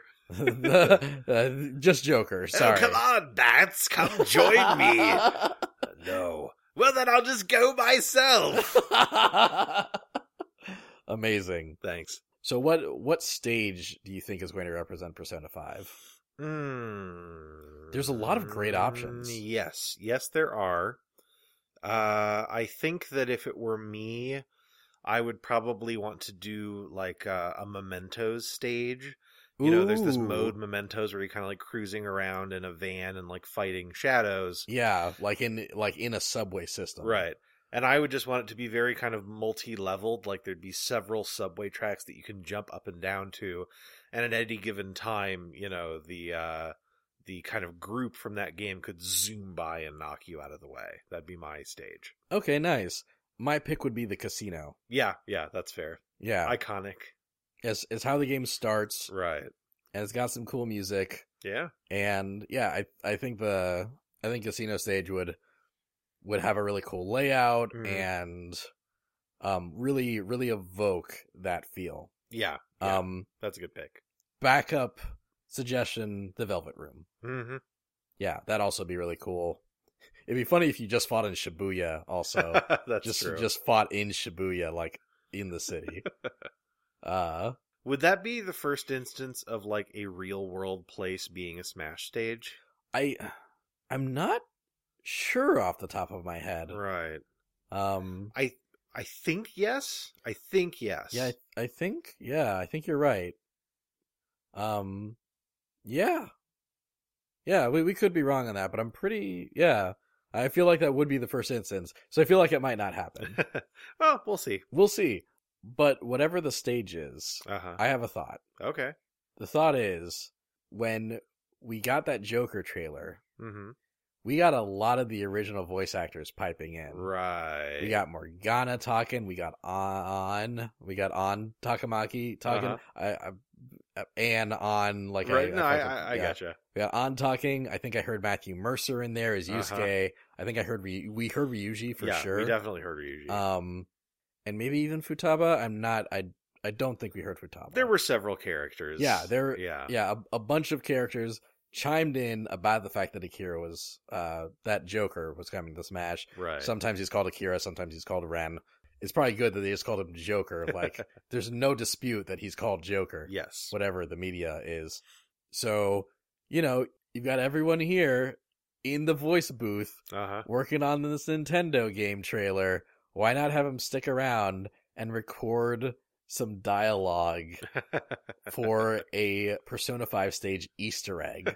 Like, you're on the stage as Joker, you mash the D-pad, right, and then you get those dialogue boxes where like Futaba and Morgana like chime in on whoever Joker's fighting. I can see it. I love that Easter egg just in general. Yes, it's fantastic. And I think it'd be really amazing. My prediction for the voice actors being present in the trailer is a little more boring. I just think they're going to be in Joker's final Smash. Right. Yeah. Yes. They'll do like an all-out attack. Right, exactly. Yeah, I think that's also a good prediction. Really, I hope it's both. Yeah, that'd be great. Yeah. I would love to have that Easter egg. Yeah, me too. The more of that in Smash, the better. Yeah, I wonder if that'd be tough to localize because they'd have to do it in multiple languages and like right. Like that's kind of a lot of work in getting that stage out. Yeah, that would take longer. But I hope they do it anyway because I love when Sakurai does more work than he needs to. But I also don't like that. Sakurai, take a nap. Yeah, I hope that after he finishes all the Smash DLC, he gets to take a nice vacation. Yeah, me too. He never does, that though. Poor bastard. Actually, he did take a vacation after Smash 4, but then he worked himself ragged for 2 years straight again. The soundtrack is going to be amazing. Rivers in the Desert, obviously, that's an amazing theme. Yes. The Never Saw It Coming will be great. And then they're like, ba-da-ba-da-ba, that song. Yeah, that yeah. song. Oh, yeah, that'll be really good. One weird song I hope that they put in is the song from the third dungeon in the game. Is that the one that I really like? Yeah.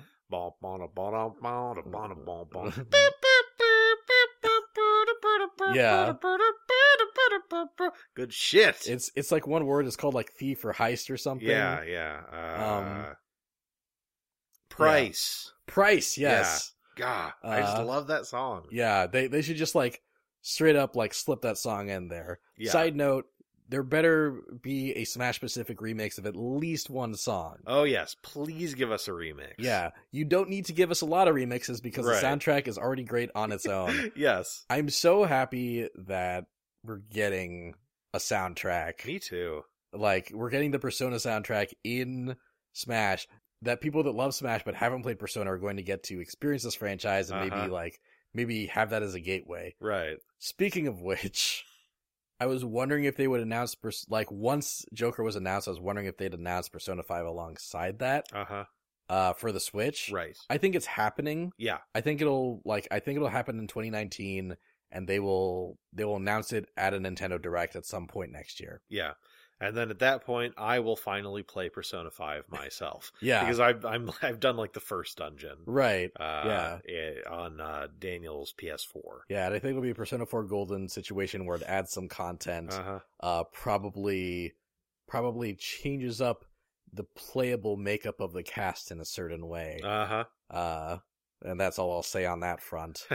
But yeah, I do think that's kind of inevitable. There's actually, like, after that trailer debuted, there was a rumor flying around that a Persona 5 Switch version will get announced the day that Joker was released as DLC. I see. Which I could see that happening. There's some poetry to that I appreciate. Yeah, I could at least see it happening, like, the day they announced Joker's release date. Right, yes. Yeah. Although I could also see them being like, "Hi, welcome to the April Nintendo Direct. Joker is here. Download him today." Right. Also Persona 5 Switch. Yeah. Yeah. Oh man, I'm really pumped for that. We'll talk more about future DLC predictions in the future. I think really DLC Packs is going to be its own episode. We're going to talk about the rest of the DLC in its own episode. We're going to talk about Ultimate next time, just the game itself. We're going to talk about DLC after that, probably. Yes. Because really, as we've just seen, as we've just evidenced, we really don't want to wait too long to guess more DLC. Definitely not. Because we've got 4 left to guess, and we thought we'd have 5. This is kind of a trend. We always wait too long. Metroid. But one more note on the whole announcement thing. Reggie did some talking, and I really wanted to talk about what Reggie said because I think some people have been interpreting it certain ways, and sort of taking that interpretation as fact. And what Reggie said is that Joker is kind of a taste of what we can expect from future DLC packs. He says that the next 4 characters will be characters that are new to the series. Right. Now, people are interpreting this as characters from franchises that are new to the series. That is not what he said. And I could see that being the case, but that's still not what he said. We could still see like a Fire Emblem character from a franchise that we've seen before. Although one thing he did say afterwards was that they will be characters that you would not anticipate to be in Super Smash Bros. Ultimate. And that means that there might be some surprises, there might be some rule breakers, and yeah, that maybe, like, Edelgard from Fire Emblem Three Houses is a character I would expect. Right? So if he's, like, this could just be Reggie opening his big PR mouth and letting words spill out. Sure. But this makes me think that maybe I shouldn't be guessing Edelgard anymore, right? Okay. It's worth a thought. It's food for thought. For sure. And then we'll be thinking about it. I do think that, obviously we can't really, too deeply analyze Reggie's words here because there is certainly a chance that he's just kind of talking. Yeah. And maybe not assuming that we're going to like pick apart everything that he's saying. With he should absolutely assume that. He should, by the but way. maybe he doesn't. Yeah. Characters that are new to the series does strike me as like if we interpret it in kind of the way you were alluding to, which is just like characters that haven't been in the series yet, and not necessarily franchises that haven't been in the series yet. Yeah. Any new character has to be a character that is new to the series by definition. Oh, right? sure. Because otherwise they've been in the game already. Right. And they're in the game because everyone's here. Yes. And I agree with that, but this would not be the first time that Reggie has said something utterly redundant. That's true. Yeah. But I do think that there's some room to take that and think to yourself, well, maybe it'll be like characters who are really out there, who are from a franchise that hasn't been heavily featured in Smash before. Yeah, absolutely. I think it's absolutely understandable to think about that, to maybe start to expect it, but not to assume that. Okay. Not to eliminate first party characters as the only possibility, right? Not to eliminate like characters from franchises that we recognize. Well, we will see what Reggie really meant as these DLC characters get released. By the beginning of 2020, we'll see. Yes. Yeah, and I'm sure things will be more clear as we get more announcements. Right. But yeah, really excited to talk about DLC packs. That'll be a fun episode. Yes, I agree. But yeah, that was everything at the Game Awards. Mm-hmm. I think this was a good show. It felt overall a bit more low key than last year's. Yeah, it definitely did. Which is okay. Like, I still think there were a lot of really cool announcements. Mm-hmm. Like Joker. Yeah, the Joker was the coolest announcement. I'm really pumped for Marvel Ultimate Alliance 3. Me too. That's probably my favorite non-Smash announcement of the show. What about yours? No, I agree with you there. I'm definitely the most excited about that out of the other things that were revealed. You're not saying Mortal Kombat 11. That was a lie. I was lying. I am definitely most excited about Mortal Kombat 11. Kind of forgot that came out of the same thing for a second there. Marvel Ultimate Alliance, I am third most excited about. Nice. Yeah. Actually, I'm first most excited about MK11, second most excited about Joker, third most excited about Marvel Ultimate Alliance 3, because I'm a big NetherRealm fanboy and I can't help myself. No, that's totally fine. Yeah. I think that's justified. I'm 1 Joker, 2 Marvel Ultimate Alliance, 3 MK11. That's fair. MK11 looks cool as hell and I'm excited. Yes. So, let's open some listener mail. Yeah. Before it gets listener stale. Mr. Cool Red Luigi on Twitter, welcome back.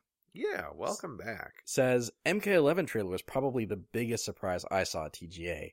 Even more surprising is that it's coming to the Switch. Ed Boon went Omega Troll as usual, but it was well worth it. Hope you guys touched on it during the next episode of A Smashing Theory, #RPM Triangle. So we did. Also, thank you for that real hashtag. Yeah, we definitely did. So congratulations. Yeah. I do think that it's definitely worth mentioning. This is coming to the Switch. Yeah, that's right? nuts. Yeah, like I'm probably not going to get it on the Switch. Same. Because I don't want to fight people with my Joy-Cons, you know? Like, if I'm going to practice, then I want to be on my PS4 using my fight pad that I bought. Yeah, same. But that is very exciting. That's really cool, and I hope it does well for them. I'm wondering if there'll be, like, a visual downgrade at all, or they've got, like, someone really good at doing Switch ports doing that Switch port. Because, man, like it has to look at least as good as Injustice 2, right? Yeah. Probably a little better. Yeah. And it's hard to imagine a game looking that good on the Switch. Mm-hmm. So I'm intrigued. I feel like there probably will be a bit of a downgrade. There's even kind of a bit of a visual downgrade between, say, Dragon Ball FighterZ PS4 and Dragon Ball FighterZ Switch, right? Like, it still looks good, but you can sort of see a tad more jaggy than you would on the PS4. I think, probably, like, it'll look slightly worse on a big screen, but it'll look fucking juicy on the handheld. Ooh, you're right. I forgot about that handheld juice. Yeah. Drink that handheld juice. Stop drinking that handheld juice. No. Anyway, thanks, Mr. Cool Red Luigi. That's not how I drink juice, by the way. It's more of a like he's embarrassed. That's exactly what it sounds like. Anyway, yeah. Thank you, Mr. Cool Red Luigi. We appreciate you writing in. Atlas Fathom on Twitter Mm-hmm. says, "A funny coincidence I just realized. Xander Mobus is the voice of the Smash Bros. Announcer, Master Hand, and Crazy Hand. He is also the voice of Joker from Persona 5. Really? Holy Yep. shit. Dude's got some range. So technically, everyone is here, even the announcer." Thanks, Atlas Fathom. That's wild. Yeah. Oh my gosh. I'm not sure. I'm not positive whether or not Xander Mobus is the Smash Ultimate announcer. He was definitely the Smash 4 announcer, and it kind of sounds like the same guy, doesn't it? Yeah, it does. Yeah. They definitely say Greninja in the same way. Oh, good. So that's the most important thing to me. Also, Xander Mobus is an incredible showbiz name. Oh, yeah. Like, imagine if you could go into an audition and do your slate and it was like, "Hello, I'm Xander Mobus." Just immediately you've got the casting director's attention. Right, yeah, Their that's head a good just point. snaps up from your resume like your name is fucking what? If he was born with another name, it's not in his Wikipedia article. Wow. All right, man. That's incredible. Also, he is the announcer in Ultimate as well. That's just a great name. Yeah. And yeah, he really does have some great range. He's Abigail in Street Fighter V. Wow. He's Gro in Soul Calibur 6. Oh, okay. So a lot of kind of badass character names. Does a good job. Character roles. Yeah. He's got a badass name for all those badass roles. Actually, it's funny, his career kind of started with Smash Bros. 4. Huh. And then he's been getting voice roles since then. You go Xander. Yeah. You go, Xander. Xander Mobus. Like, I really hope his career takes off more from here, Yeah, because same. he's got a great fucking voice. He does. But yeah, good very good putting that out, Atlas Fathom. That's awesome. Yes. We got an email from Anthony S. Okay. Anthony S says, "Hello, gentlemen. I just caught up on your podcast on my commute home from work this evening. Huh. I have to respectfully disagree with you that spirits do not deconfirm characters, and here is why. Smash 4 featured Lucas, and I believe Mewtwo as unlockable trophies, before they were DLC, because Nintendo did not know they would be DLC at the time they made the game. Especially since Papa Sakurai just recently said that the new characters have recently been finalized. I believe anyone, including spirits, is still fair game. Fingers crossed for Dixie Kong. Okay. Best, Anthony S." I don't think that makes Dixie Kong necessarily eligible, but I can see what he means for third parties. Yeah, I'm still largely convinced that mostly if a character's a trophy, if a character's a spirit, they're not important enough to be playable. And I'm sure we'll talk about this more, but if my assumption is correct, Smash Bros. Ultimate and my playthrough of World of Light has had some major deconfirms. Bandana Waddle Dee is a spirit. Captain Toad is a spirit. Yeah, there'd be some major deconfirms out of that. So I think Anthony does make a good point. Lucas especially was a trophy. Yeah. And then he became a downloadable fighter. So I think it's good not to rule that out. But I will probably mostly be ruling that out. Okay. Yeah. Also, one interesting thing is something that Mitch E brings to our attention. Welcome back, Mitch E. But also, thank you, Anthony S., for that email. Also, yes. Good shit. Mitch E says, "You should do an episode on potential spirits since we know they are adding spirits in updates. As patch 1.1, they added Let's Go spirits and Super Mario Party spirits. Maybe you could predict upcoming spirits and how they could be represented. It would be a fun filler episode." Okay. Mitch, cool idea. Yeah. And also, thank you for bringing that to my attention. That is really interesting that they're adding spirits as they update the game. Right. Which means, I think this chiefly means that even though they didn't explicitly mention this, the character pack updates, along with character stage music, will also probably add Persona spirits. Okay. Yep. And it does say Smash Bros. Ultimate cross Persona 5, so I don't think we'll see, like... I don't think we'll see like Chie Sadanaka. Yeah, I don't think we'll see Chie Sadanaka or like Yu Narukami or like Labris. No, yeah, probably not Labris. We probably won't see them as spirits, or even as like Mii costumes. Right. Some Mii costumes would be cool, like Yu Narukami Sword Fighter. Or even if they stick to Persona 5, like a Ryuji Sword Fighter, where he's like swinging the pipe like it's a sword. That'd be really great. Yeah, that'd be really cool. But yeah, I think they'll slip some spirits in there to sort of, you know, and then you'll just be able to collect them via the spirit board or whatever. I like that plan. Yeah, me too. Thanks, Mitch. Yeah, good shit, Mitch. Finally, one of the boldest predictions I have ever seen on this podcast from Brainy Shoulder. Well, you'd have to be brainy to make a prediction like this. Brainy says, "Been sitting on this one for a while. But after the Game Awards, fuck it. Popeye for Smash. He's an important part of Nintendo history, and without him, we wouldn't have Mario. Think of the moveset." Now, this would be a WTF character. It sure would. For sure, but it's outside of the box. It's unexpected. Like, we would not see, like, the average person would not see that coming. That's true. Like, yeah, he didn't debut in a video game, but Nintendo's making the decisions, not Sakurai. Sure. They could be breaking a rule here. And Popeye is from the first video game that Shigeru Miyamoto made for Nintendo. Like, his moveset could be a reference to that game. God, that'd be the dumbest thing in the universe. Yeah, like, but kind of great. I appreciate that you have managed to justify it in this many ways, and I so hope that it never happens. Like, much. Seeing Popeye next to Sonic the Hedgehog, I think would break my brain a little bit. Yeah. Right? Like, Palutena, who's that? That's Popeye. He eats spinach and then gets real strong. But just imagine, like, you know, you're playing as Popeye, you're swinging your muscles around, and then you knock out your opponents, and then it cuts to the victory screen. This game's winner is Popeye, and you just hear like ba da ba ba ba ba ba toot toot, and that's like the victory jingle. And you just hear like, right, yeah. I can't do a Popeye voice. That's not bad, actually. Thank you. That's not bad. I appreciate your generosity. Mine was more of like a dying Mr. Krabs. So.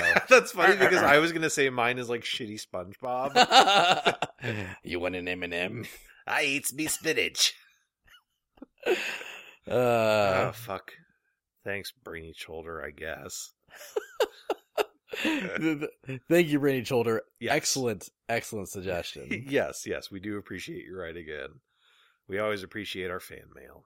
But that's all of our listener mail for this episode. Thank you so much to everyone who sent stuff in. As always, we couldn't read everything, but we do read everything. Right. So thank you so much for sending it. We read everything with our eyes, but not with our mouths. Yes. And yeah, some really amazing stuff got sent in this time. Thanks for following us this long. The game's fucking out now, and that's amazing. Yes. And you guys are amazing. Thank you. Absolutely. If you have not heard The Ultimate Beat, I implore you to go to YouTube and type that in right now. Yes. Click on what was, at least for me, the first result. We've also posted it to our Twitter account. We've posted it to our Patreon. Yeah. We will send you a link if you DM us, I guess. We made a Smash Bros. Rap. Yeah. We did it about a month ago. Over the course of 2 days. Yeah, over the course of 2 days, and then over some more time, I turned it into a video and put it on YouTube. Yeah. I uploaded it the day before Smash came out to celebrate its release. I was like, boy, this is garbage, but I'm going to put it up anyway. And we got a lot of really positive feedback about it. Yeah, I've been really pleased with the reception, actually. Yeah. If you want to hear me rap out the entire cast of Smash Bros. Ultimate in a rap that is already obsolete, and thanks to the Joker announcement. And if you want to hear me sing better than ba ba ba ba ba ba toot toot, don't lie to these people.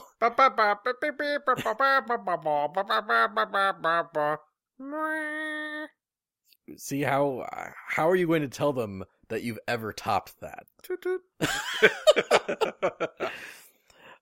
Anyway, you can check that out. You can also check out our Patreon. We are part of the Beep Boop group. You can go to patreon.com/beepboopgroup and get all kinds of rewards and help us do more projects and stuff. Yeah. $1 will give you access to an exclusive podcast called Beep Boop Soup, where we basically answer questions submitted by you guys in the form of ingredients, and then we mix all the ingredients into a soup at the end. It sounds really stupid. It is really stupid. It's really fun. Yeah, if you want an insight into how our minds work, there is no better podcast to check out than Beep Boop Soup. Yeah, $2 lets you contribute to polls that we put up every month. $5 lets you listen to bloopers and outtakes and exclusive bonus content that we make and only upload on the Patreon, along with access to our Discord channel. Yeah, get in our Discord. Yeah, and there's more stuff. We're actually really close to 100, at which point we will make a new piece of bonus content that we will share with all of our patrons. Mm-hmm. And the content will be nominated and voted on by you guys.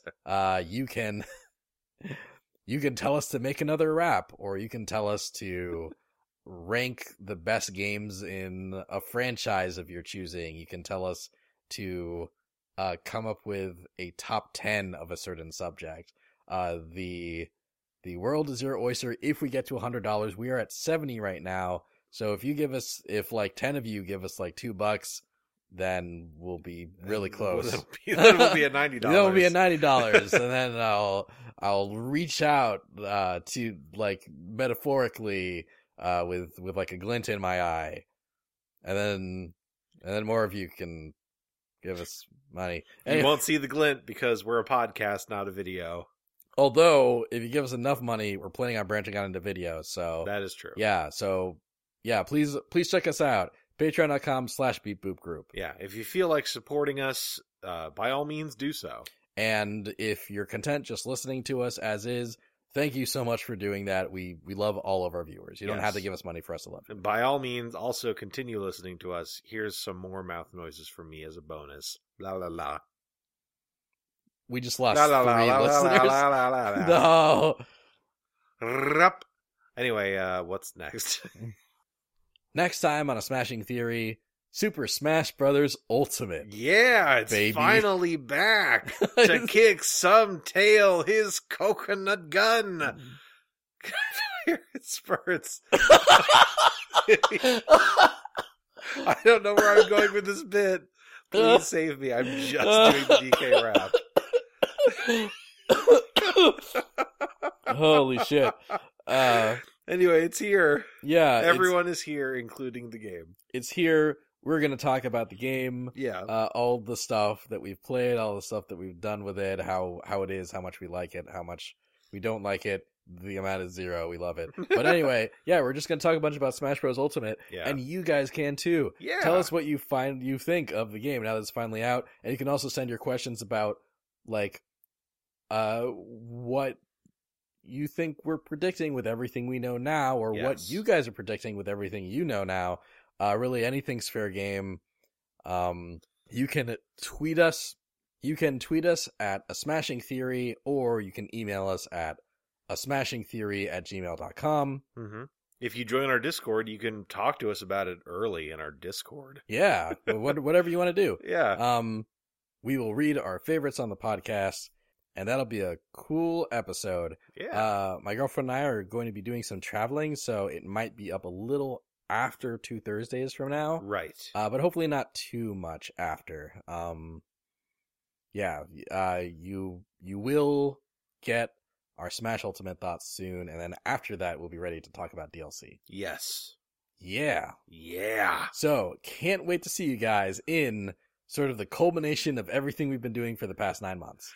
But in the meantime, I hope you have a smashing time with Super Smash Bros. Ultimate, which is out right now. Yeah. Yeah. Bye. Bye.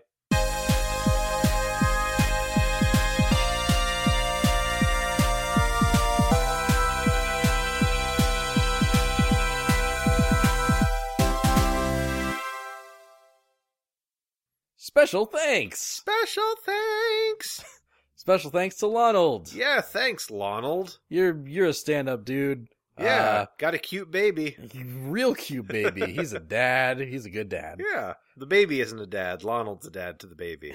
Thanks, Lonald. Yes. Special thanks to Nymph. Thanks, Nymph. Nymph doesn't have a baby, but Nymph is like a beautiful baby. Yes. That I'd want to cradle in my arms and give little kisses on the forehead all day, all the time. None of that was weird. And thanks to Amy Lee, Yeah. who I do give kisses all day, all the time, and it's great. Thanks, Amy Lee. Thank you for the kisses and for supporting us on Patreon. All of those things. You too can support us on Patreon at the $20 level, where we will special thank you at the end of every episode like this one. Yeah. Patreon.com/beatboopgroup. Thanks. Thanks.